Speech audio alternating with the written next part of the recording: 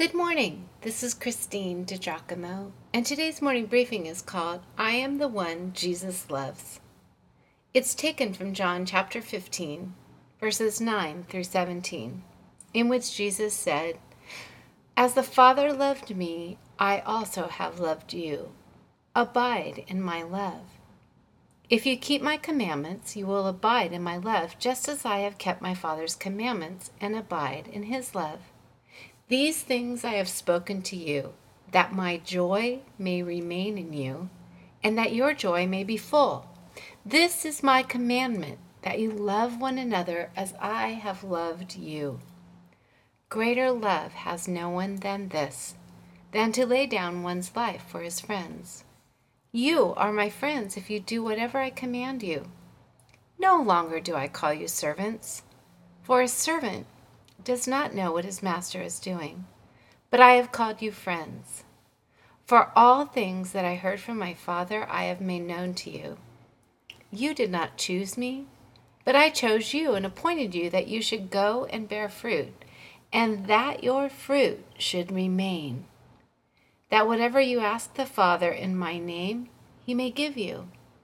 These things I command you, that you love one another." On the love of your Heavenly Father and Jesus' word for us to abide in his love, may I ask you a personal question? What difference does it make to you on a daily basis that God loves you? I mean, besides the obvious that you can choose to live with him forever by accepting his gift of love.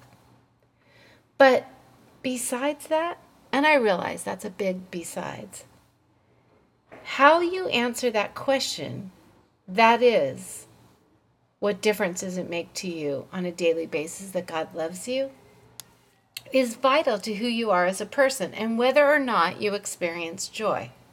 See, when you are under so much pressure on your job, you are certain that either a heart attack or a stroke is in your future.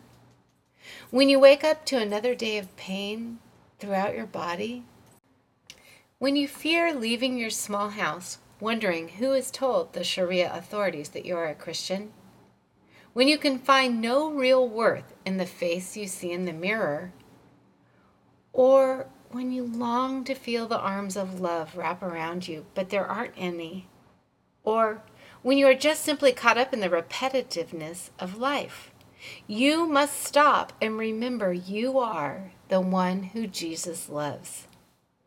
Isn't it strange to identify yourself as the one whom Jesus loved? And yet, that was John's description of himself in John 13, verse 23. Not long ago, I received in the mail a postcard from a friend that had on it only 6 words, "I am the one Jesus loves." I smiled when I saw the return address, for my strange friend excels at these pious slogans. Turns out the slogan came from an author and speaker, Brennan Manning. Manning said, if John were to be asked, what is your primary identity in life? He would not reply, I am a disciple, an apostle, an evangelist, an author of one of the 4 Gospels, but rather he would say, I am the one Jesus loves. What would it mean, I asked myself, if I too came to the place where I saw my primary identity in life as the one Jesus loves? How differently would I view myself at the end of the day? Sociologists have a theory of the looking glass self. You become what the most important person in your life, be it your wife, your father, your boss, etc., thinks you are. How would my life change if I truly believed the Bible's astounding words about God's love for me? If I looked in the mirror and saw what God sees? Brennan Manning tells the story of an old Irish priest who, on a walking tour of a rural parish, sees an old peasant kneeling by the side of the road, praying. Impressed, the priest says to the man, "You must be very close to God." The peasant looks up from his prayers, thinks a moment, and then smiles. "Yes, he's very fond of me."